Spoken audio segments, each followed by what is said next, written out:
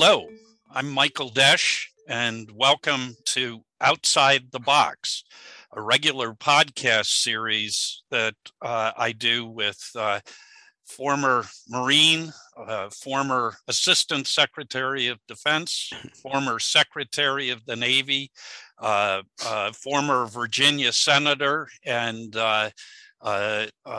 presidential aspirant, Jim Webb.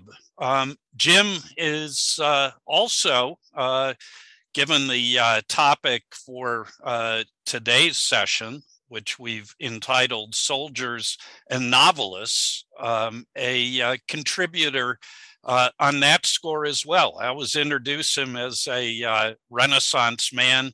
And once again, he's fits the bill to a T. Jim is the author of two novels, three novels. Fields of Fire, about Vietnam, The Emperor's General, about Japan, and Lost Soldiers. Jim, great to be back. Actually, six novels. Six? But, yeah. Talk to Bantam. They're shortchanging. That's they were promoting that particular book at the time because they were Bantam books. So remind okay, us of the other three. That's okay. People can look that up. So. Okay. So I've been very interested in bringing you together, Jim, with my colleague, Roy Scranton, who's a professor of English and creative writing here at the University of Notre Dame. Like you, Roy is something of a Renaissance man, but made his name, or really first came into prominence with a novel he wrote in 2016, War Porn, which, remember, Roy, this is a family-friendly PG podcast, so keep that in mind when we're talking about that particular novel. He was the War Porn was written in part based on his experience as a U.S. Army non-commissioned officer in Iraq during the Iraq War.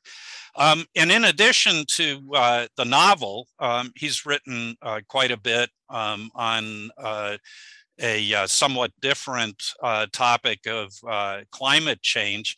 But he's also published a book on the scholarly study of war literature, Total Mobilization, World War II and American Literature, that came out on the University of Chicago Press in 2019. So here I am surrounded by not only former soldiers, Jim, a distinguished former Marine, you, a distinguished former Army NCO, but also two very successful novelists. And I've always been curious in my mind about the interrelationship between these two things. And so I've been really eager to bring Roy and Jim together today, and I hope it works out. But I think I'm going to have a great time no matter what. So Jim, why don't we start with you?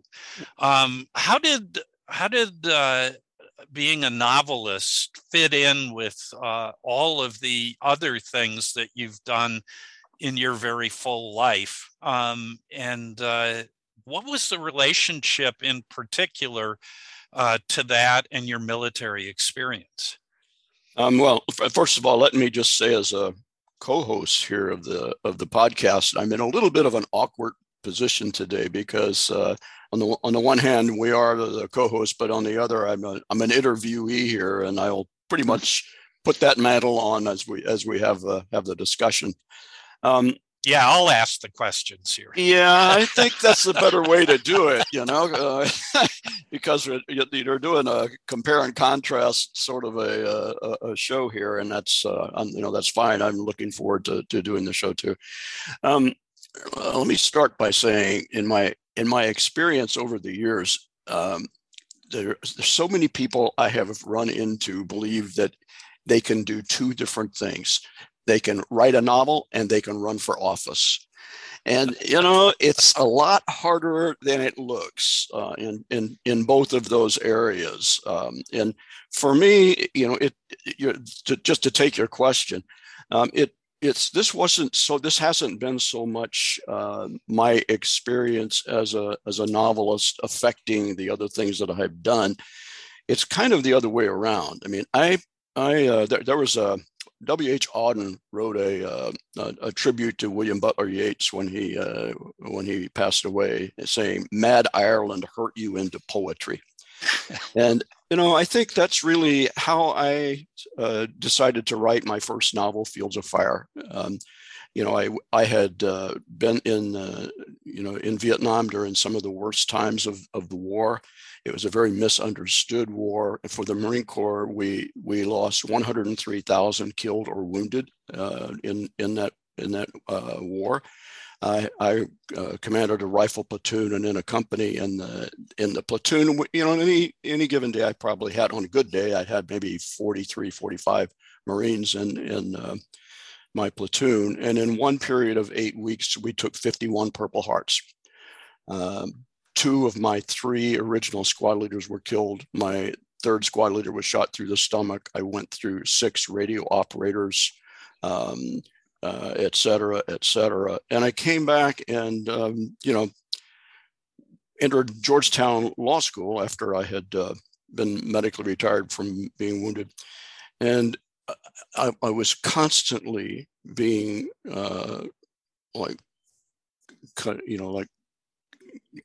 I don't even know what the right word might be. I was constantly being subjected to different understandings of what that war was all about, and it was in the same age group, which was what was so hard for me as someone who had gone into that academic environment. And after a couple of years, I was sitting in constitutional law class, and we started studying the War Powers Act. And it just immediately, with 125 students in the room, and just immediately it turned into just this animated discussion about the war in Vietnam and how wrong it was, and how, we're talking about baby killing and drugs and these sorts of things. And I was sitting in the back row where I usually sat. And I just said to myself, if these people were honest, morally honest, if I put them in an infantry unit, Marine Corps infantry unit, for 6 months, let them see how difficult this was on a moral level and on a combat level and on a hygiene level. If they could just see that, what would they be saying right now? Would they really be saying all this stuff, politics aside? And I sat there in the back of the class, and I started writing Fields of Fire. I began writing a scene of this former Marine who came back to Harvard and was subjected to the same sort of thing. And so I actually ended up, as an act of will, writing this novel. I had studied engineering as a mandatory major at the Naval Academy, and I was able to pick a minor. My minor was in literature, and I was very well read in literature. I was always fascinated by particularly the 20th century, early 20th century authors. But I basically wrote this book learning how to write. I wrote it 7 times cover to cover.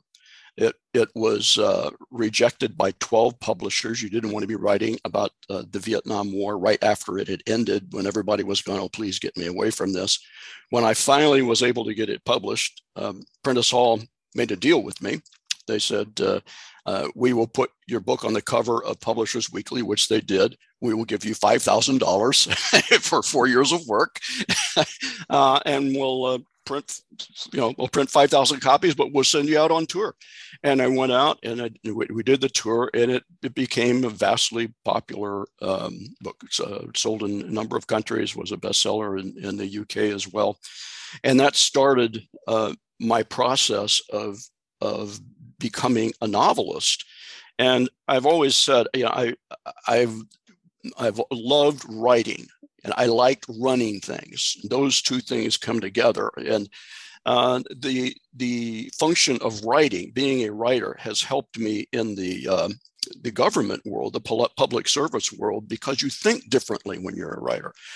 You think towards solutions. For instance, when I was in the Senate, I would. This wasn't just kicking the can down the road. It was, how do we solve these problems? And it was very much a function of the way that you approach things when you write. So learning that discipline and applying it really is the principal part of my professional life, has spilled over into this other world in a way that they feed each other, but also they're very different worlds. Great. So, Roy, War Porn wasn't your first book. Your first book was Learning to Die in the Anthropocene. But in terms of our discussion today, it was, I think, the book that really put you on a lot of people's radar screen, certainly my radar screen. Where did that come from? And what was the interrelationship between that and your service in Iraq and your, stint in the military? Well, thanks, Mike. That's a really generous and open question. And it'll take me a minute to sort of unpack some of that. But first of all, I want to say thanks not just to you, Mike, for having me on, but also to Jim, if I can call you Jim. It's an honor to meet you. Your work and your career, but also I need to thank you because part of the reason I'm here today at Notre Dame is because of the work you did with the post 9/11 GI Bill, and so that's I may touch on that some as I go back through, but I just wanted to get that out there first of all. Thank you so much. It made a huge difference for me, and it made a huge difference for a lot of other vets that I know personally. It was really important. And so it's an honor. So I mean, I've wanted to be, I guess the way to start this is, my first published book, it was Learning to Die in the Anthropocene. But I'd written War Porn years earlier. I actually started writing War Porn. I was still in the Army in Fort Sill, Oklahoma, in 2005 when I started drafting that novel. As with Jim's story, writing a novel is hard, and it takes a long time to get it right. And as well, there was a lot of resistance from gatekeepers, agents, editors, whatnot, for a long time to that book, because there was some question of how, I think that people were looking for the Iraq novel, but then the problem was the form of the book and its subject matter, and that sort of maybe can take me back to my military experience and how that relates. I joined the military old for an enlisted man. I was 25. I'm a first generation college student, come from a working class family, from a mostly Navy family, actually. Sorry, Jim. I know you were a Marine. But I went to college after graduating high school, first time in my family to go to a 4-year college. But then I dropped out and sort of lived a various shifting life across the U.S.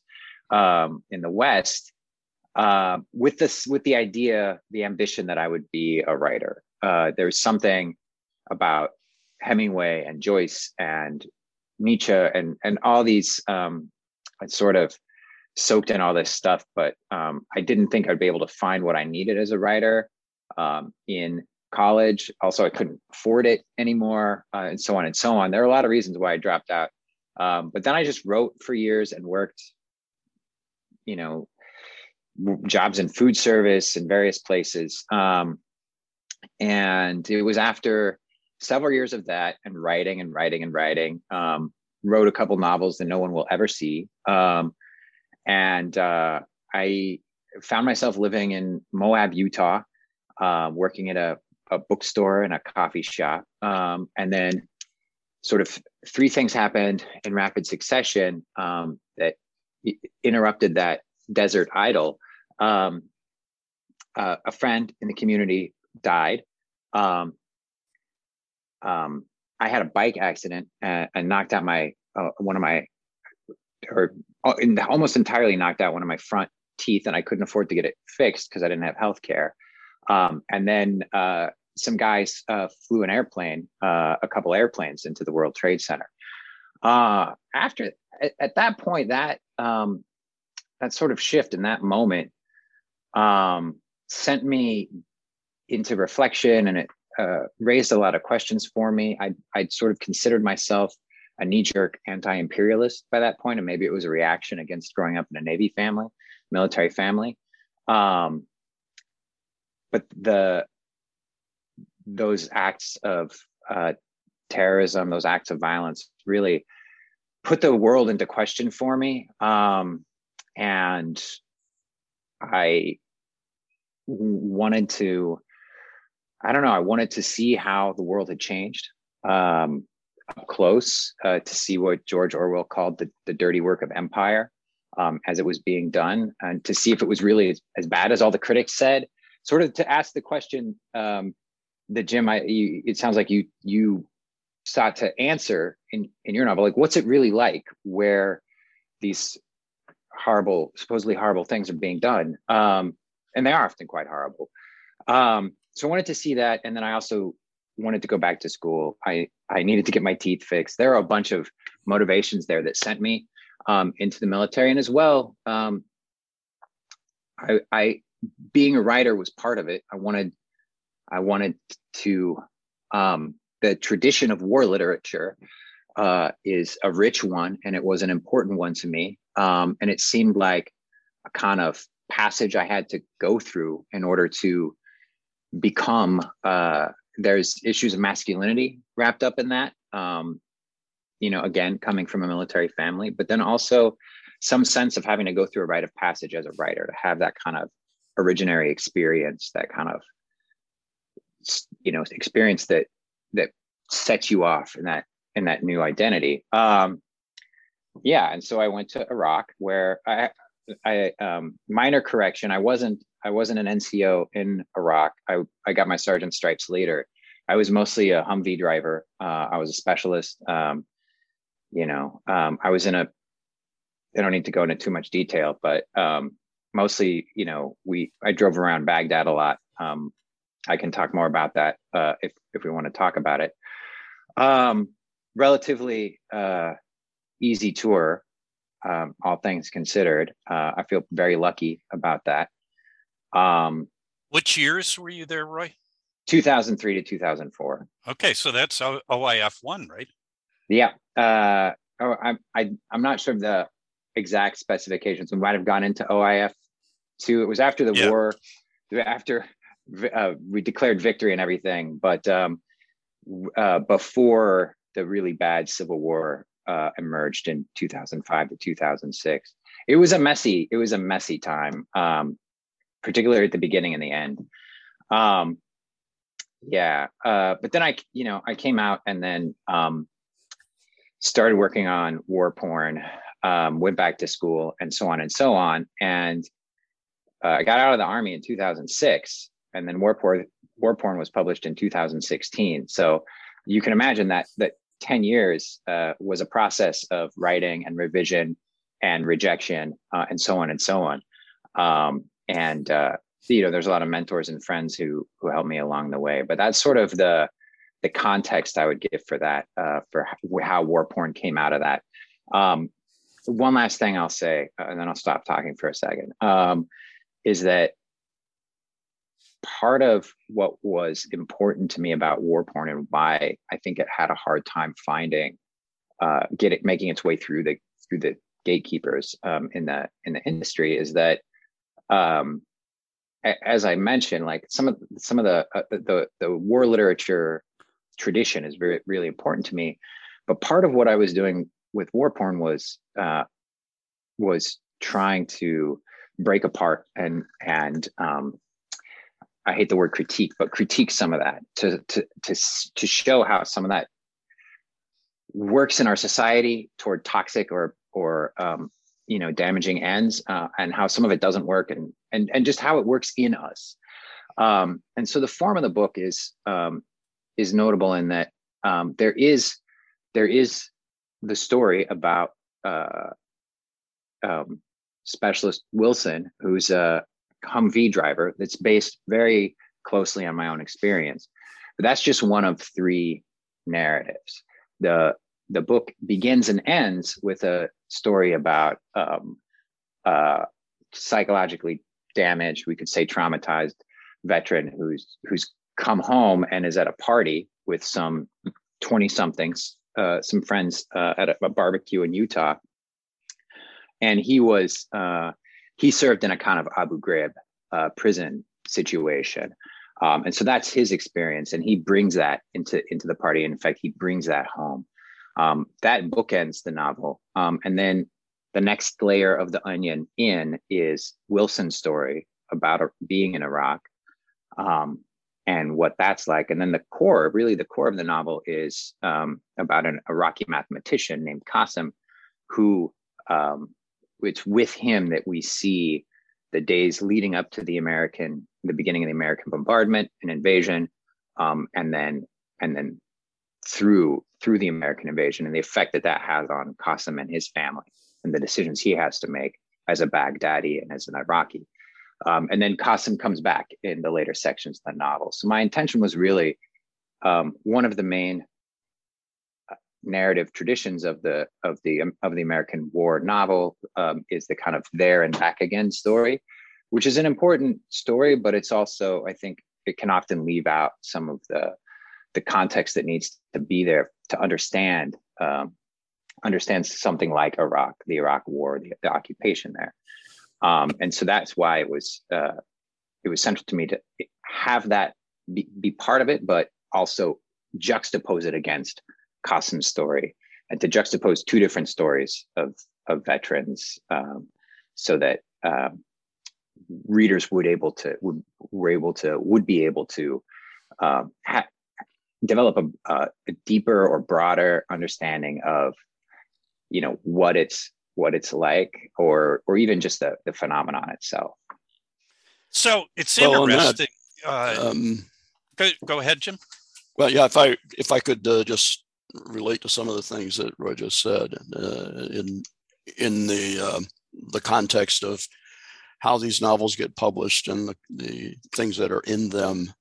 As you were talking about the Iraqi character in your book, in Fields of Fire, my Vietnam novel, there also is a Vietnamese character who we stay with all the way till after the Americans have left, and he is he kind of carries the Vietnamese story with him all the way through. His brother is a Viet Cong and is killed, and he just wants to be a farmer. He's got kids, and so the Viet Cong come and they make him go to take his brother's rifle and go do that side of things. And he tries to escape at one point when they let him go back to see his family, and they kill his family off, and he comes over with the Americans, and he's a scout with the Americans. And then after the Americans leave, you see him when the North Vietnamese are coming in to take the country. And he's been a propaganda guy at one point for the communists before he went over to the Americans. He knows exactly what to say. And you get the notion at the very end of that yes, they will endure. The Vietnamese are so resilient, they will endure. But another point came to my mind, Roy, when you were talking, and that was that when I had all this difficulty getting this novel published, and it sold 1 million copies, but getting it through the door, one of the things that I was being faced with time and again in these rejections is that the prevailing orthodoxy of the Vietnam War was so different from what I was trying to say. And that's sort of a little bit what you're saying. And in fact, when I finally got the novel to a place where they were going to publish it at Prentice Hall, which didn't have a big trade section, a great academic book section at the time, but the editor-in-chief of Prentice Hall was a guy named John Kirk, who was a Harvard guy, ironically, because the Harvard character in the book is kind of a foil. He's an intellectual, he's a necessary intellectual entity, and you see him at the end. But Kirk was a naval aviator in the Korean War, and he sent me a note when I was like, someday, like 10 years, someday this is going to, I'm not going to screw it up. And, someday this is going to be out there. He sent me this letter, and he said, the great war novels are always the ones that go against the prevailing orthodoxy. All Quiet on the Western Front, the Mailer book from World War II, the Naked and the Dead. Yeah, the same thing where, the Naked and the Dead comes out, which is very cynical at a time when everybody was like this. And the message in my book, which John Kirk finally got, was, whatever you think about that war, you cannot deny the people who went there the validity of what they did. Put a label on what they did. You cannot deny them the validity of their service, and make your own mind up. And it's, and my judge on what I was writing at that time was the 3rd Marine down there and a 3rd Fire Team, who, when he reads this book, is going to say, well, you know what? That was the truth. That was the truth. This was not being varnished to make it something otherwise. So a lot of parallels in, what it took to get Fields of Fire through the wickets on one set of prevailing orthodoxies, and what you had to go through for 10 years on yours. So, sorry, Mike, just want to say that. Well, no, I mean, it's your show, so you should. But I'm the interviewee here, so yeah, I'm just the moderator. But what was so striking is you guys haven't met each other before, and I'm glad there's such an immediate chemistry. But it's sort of, in a way, not surprising that there's an immediate chemistry, because there's a lot of similarities as you're sort of telling your stories. You both come from military families. You're both obviously free spirits, but you're also incredibly hard-headed. And of course, I know this painfully because I work with Jim on a regular basis. But, Roy's, vignette about 10 years, war porn sort of percolating. And Jim, how many publishers did you say? Dozen rejections. Yeah. So what about those things it is most essential? Or are they all essential? Well, let me just I'll give you a shorter answer than I normally would have, since I took a long period of my time otherwise. But one of the things I think, if people who have gone through combat, particularly heavy combat, I generally agree that was the most apolitical environment I have ever been in.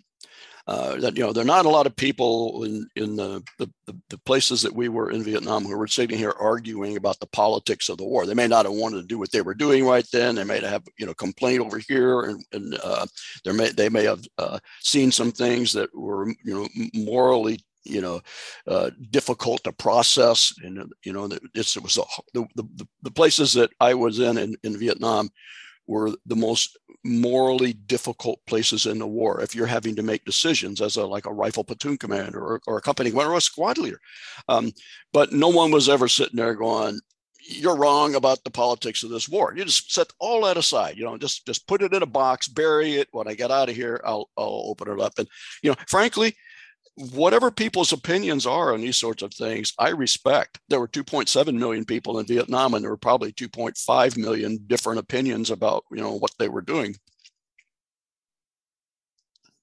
So, Roy, what about the military lineage in the Scranton family, your wanderlust, your hard-headedness. Seems to be a pattern here, huh?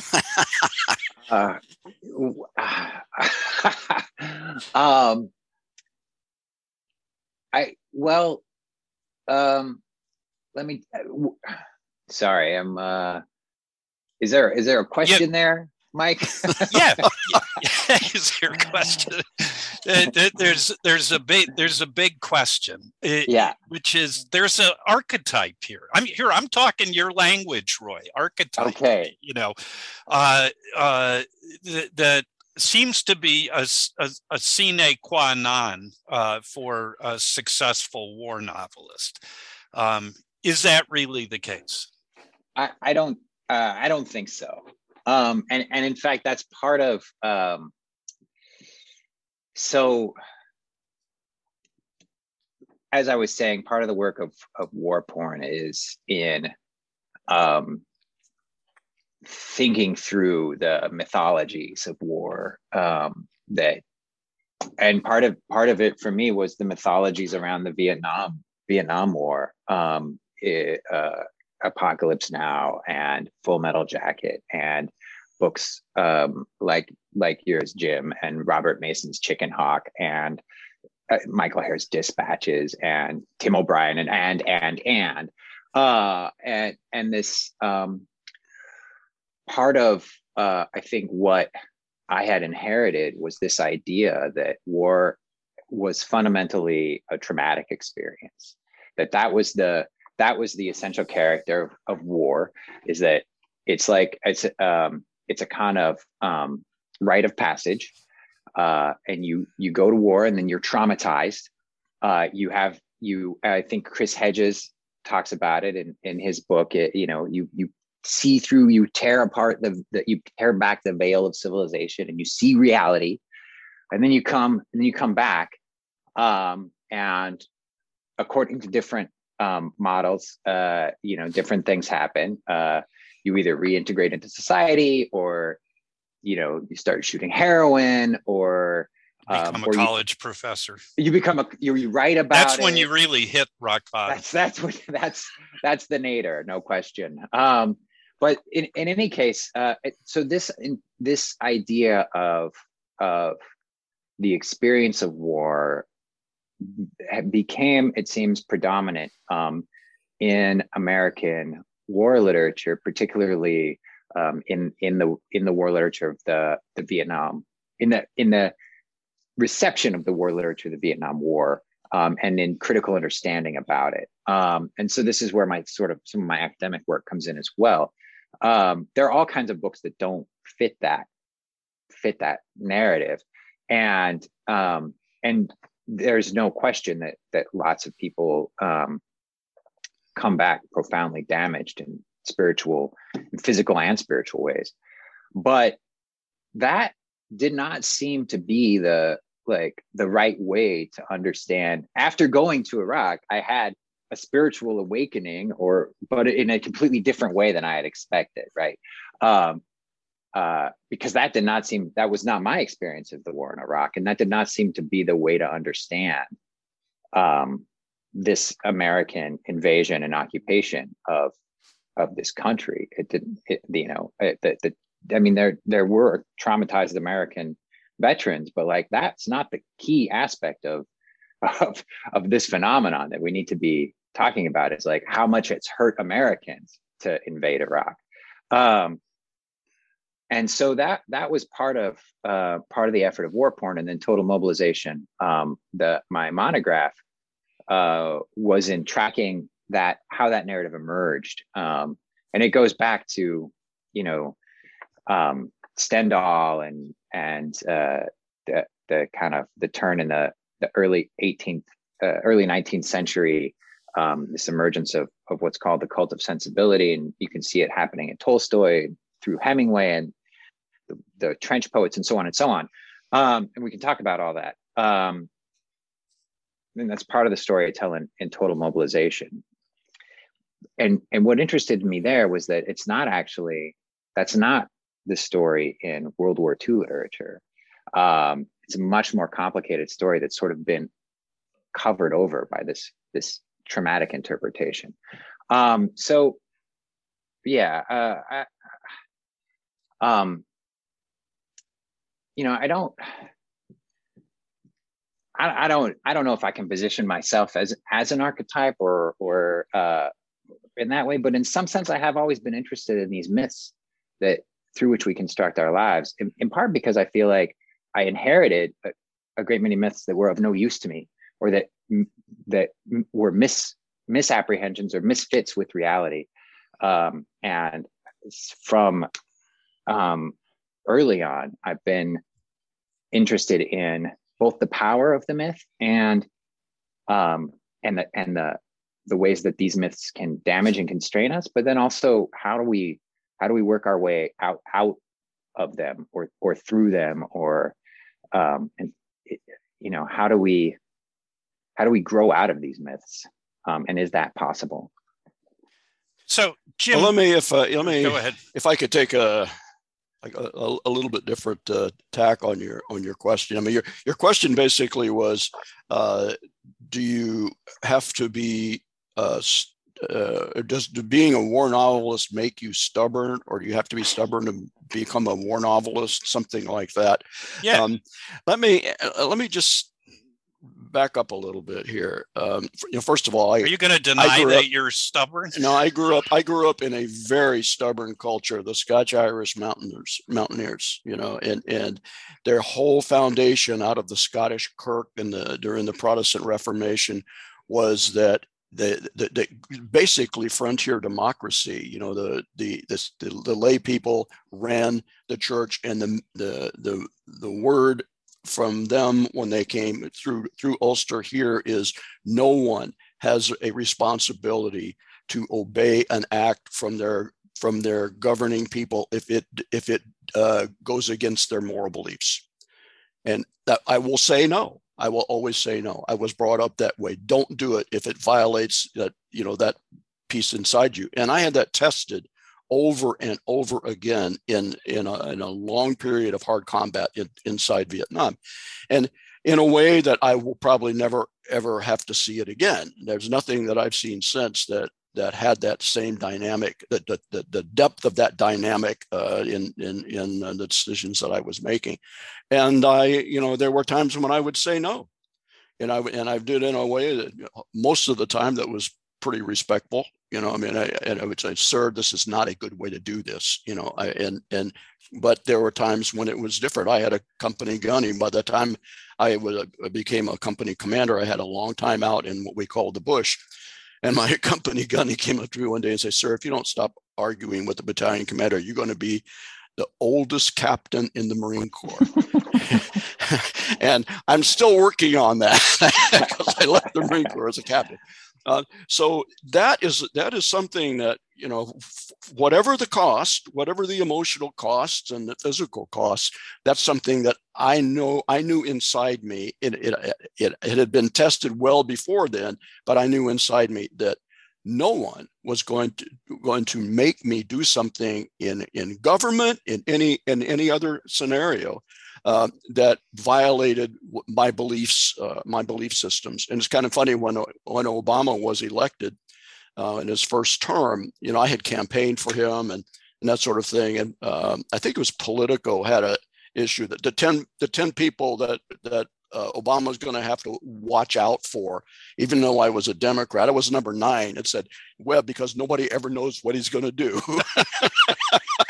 But, you know, so, you know, but the bigger question, or the bigger answer to your question with all of that in mind, is that I think being a writer in general requires this sort of independence and you know, just self-regard. You put it on yourself. I accept responsibility when things work, and I accept responsibility when they don't work.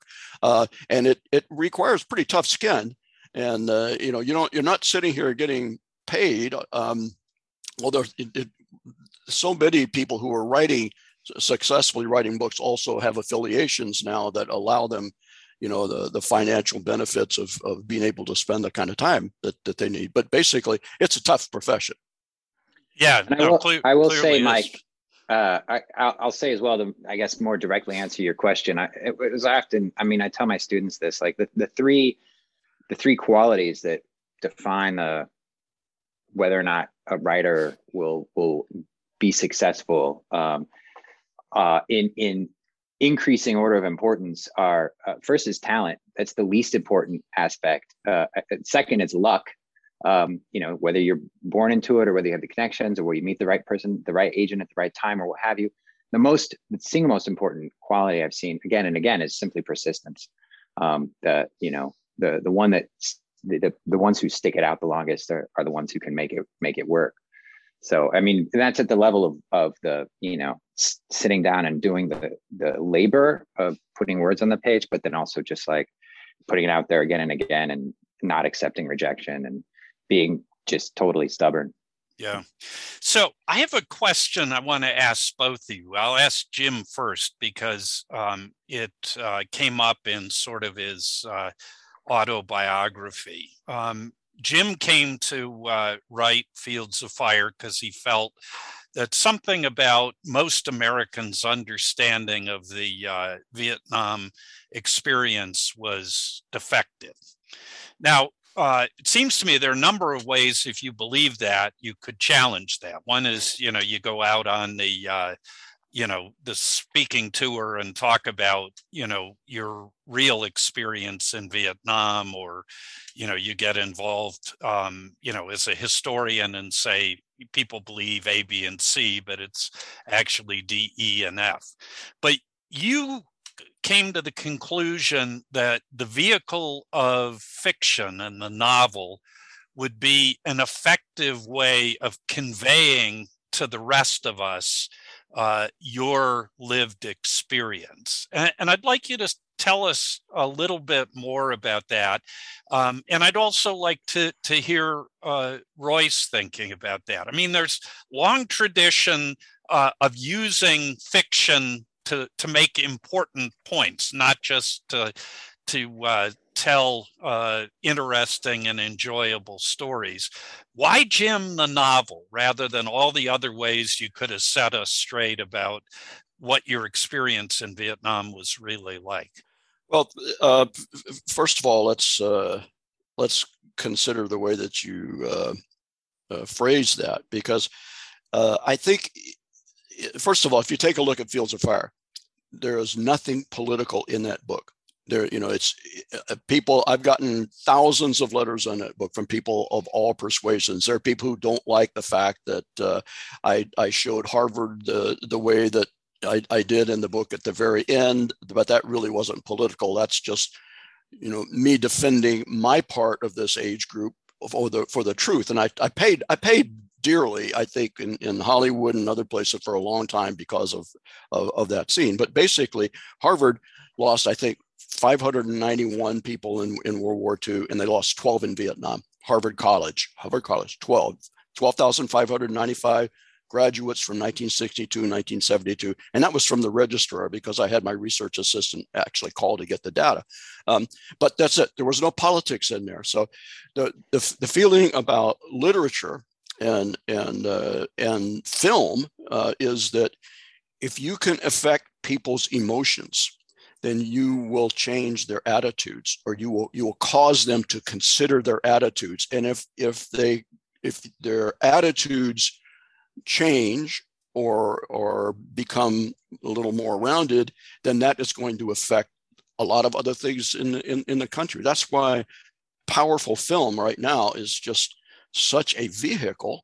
In fact, there's a lot of argument about maybe Hollywood right now has gone too far over on the woke side, et cetera. But and actually I wrote when Apocalypse Now came out, the Washington Post sent me to the premiere up in New York before it came down here. They wanted to get a story before in the same time that it was in the New York papers. And one of the things I wrote in this essay, I did the first 8 Vietnam films because I couldn't review Apocalypse Now for the Washington Post, but it was focused on it.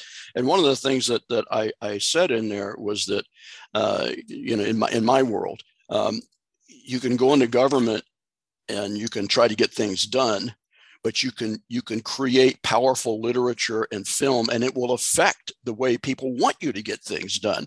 And that's the two-step career that I followed without even deciding to when I was in the Marine Corps and wanted to stay in the Marine Corps. And that's really the difference. Okay, Roy, how does that resonate with you? Yeah, powerfully. It's I mean, I don't I don't work in government. But I will say that you work in academia. I mean, your day job is teaching young people, and I think it's more than teaching them where to put the semicolon and the colon. You're also there's something about your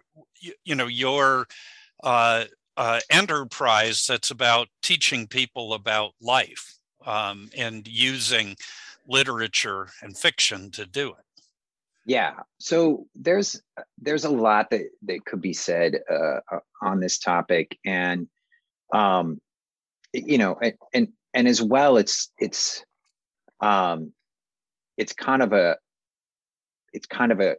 churn. It's kind of chaos, because it's absolutely the case that mythologies, that stories frame and shape how we understand reality. They frame and shape how we make politics. They frame and shape how policy gets made, what's important, what's not, and even what we do in a day-to-day way is informed by stories that we tell ourselves at various levels, from the story of America to the story of Mike Desch and who he is, to so on and so on. And that's and the challenge, the gamble of being able to possibly create one of those defining myths is it's intoxicating, and it calls to those of us, I think, who have part of one of the reasons why we write, at least according to George Orwell, right, is to try to change the world, because we believe things should be this way or that way. Part of it's saying this is what I saw, and this is what I'm witnessing, but part of it's also I think you should think this way about things. You should see the world this way. You should see this truth that I'm sharing with you. It's a bit of a crapshoot, is the thing, is that you never know in your work, like what might connect and what might not. And so it's always it's a complicated process there. And then as well, there's the question of, as a literary scholar and critic, I think the relationship between culture and politics, between it, to use the Marxist terms, base and superstructure, right, is really complicated, and there's a feedback there. So sometimes culture changes the politics. Other times, the culture emerges out of our attempts to explain what's happening to ourselves. Right? The myths aren't always visions that transform. There's sometimes rationalizations that explain. And the part of the challenge of writing is that it's really hard to know what you're doing when you're doing it. The creative process is a groping in the fog, trying to unspool a tightrope as you walk along it. And so it's always challenging to know whether the story you're telling is, it's some sort of rationalization of what's happening, or whether you're creating a new reality. But the opportunity there is phenomenal. And in either case, I mean, for myself, part of it's not even, I would say part of it's not, I mean, there is some kind of active will there, kind of commitment, but there have been numerous times when I've thought to myself, if I could stop being a novelist, stop being a writer, I would, because it's really a pain. It's really, it's like there's no adequate compensation for the amount of labor you put into creating anything worthwhile on the page, except that the doing it itself. Psychic reward. What? Yeah. What, psychic reward. Yeah. And so, if I could do otherwise, I would, but this is for better or for worse. This is part of how I exist in the world and make sense of it and try to shape it, is by putting the semicolon here instead of over there. It's funny you would say that. Guy, for me, I know I am a writer. I wake up in the morning and I know I am a writer, and more than any other thing, and you've mentioned Orwell several times. I'm going to read you a quote I have had underneath my blotter since 1974, believe it or not.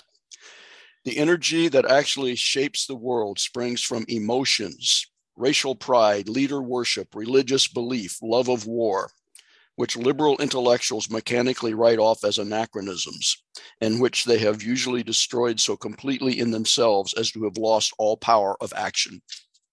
George Orwell. So, war porn and Fields of Fire as a given. What are the novels or the war movies that each of you particularly admired? Jim? I'm going to have to think about that. Hard. So let's go to Roy then, and we'll come back. All right. I'm a literary scholar and critic, so I've thought about this a lot. So I'll name a movie and a book, and they're not. There are others that are really worthwhile, but obviously, but there are these two mean a lot to me. One is the novel is, I would say, James Jones' The Thin Red Line, about Guadalcanal, because of when he was writing that book, he said he had set out to write a Proustian combat novel, and my experience of combat is fairly limited, but the way that he narrates and describes and is able to give life to the military unit as an organism in that book, and the way that he doesn't focus on any individual character. There's no protagonist. That's one of the major flaws of Malick's film version of the novel, is that it focuses on wit too much. It's a novel about an infantry company and how it changes as a social unit. And that I think it's a brilliant book on a variety of levels. But I think that's particularly worthwhile about it. And also the portrait he gives of command, I think, seems really, really powerful. And it harkens back, I think, in a lot of ways to the kind of insights and depth of War and Peace, which is, whatever. Okay, it feels pretentious, but that's a great book too. But The Thin Red Line is just an incredible novel. The Terrence Malick movie version doesn't get or gets 4 Rotten Tomatoes from Roy Scranton. No, I wouldn't say 4 Rotten Tomatoes. It's its own interesting thing, but it's a betrayal of the book on a lot of levels. There are some ways in which he tries to be true to it, whatever. But my war film, which I think Malick stole from or was inspired by in some ways, and as was Spielberg for Saving Private Ryan, for that first 45 minutes anyway, is the Russian film Come and See. I think it's by Elem Klimov, and it's the story of tells you nothing, but it's the story of two young Ukrainian partisans who are like live through the German invasion of Russia, and it's a harrowing experience. It's of cinema, and everything from the texture of the light to the sound design, just like it's yeah. If you want to mess up your day, sit with that movie. I've never seen it, so I definitely will check it out, man. Yeah, it's really intense, and it's the message. I mean, the message, such as it is. I mean, it's war is hell. Yeah, okay, and it changes people, but people also live through it, and people. I don't mean that in a positive way. I mean that they become that they. It's a way that people live. And Klimov, I think that movie, I think Joan's book communicates some of that. And Klimov's film, I think, gets at that as well.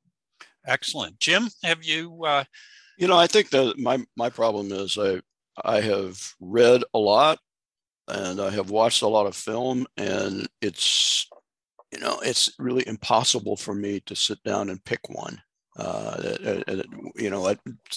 Years ago, there was a book I participated in, and they asked when it was published for each of those who participated to give one name of a friend they lost in Vietnam, and I wouldn't do it.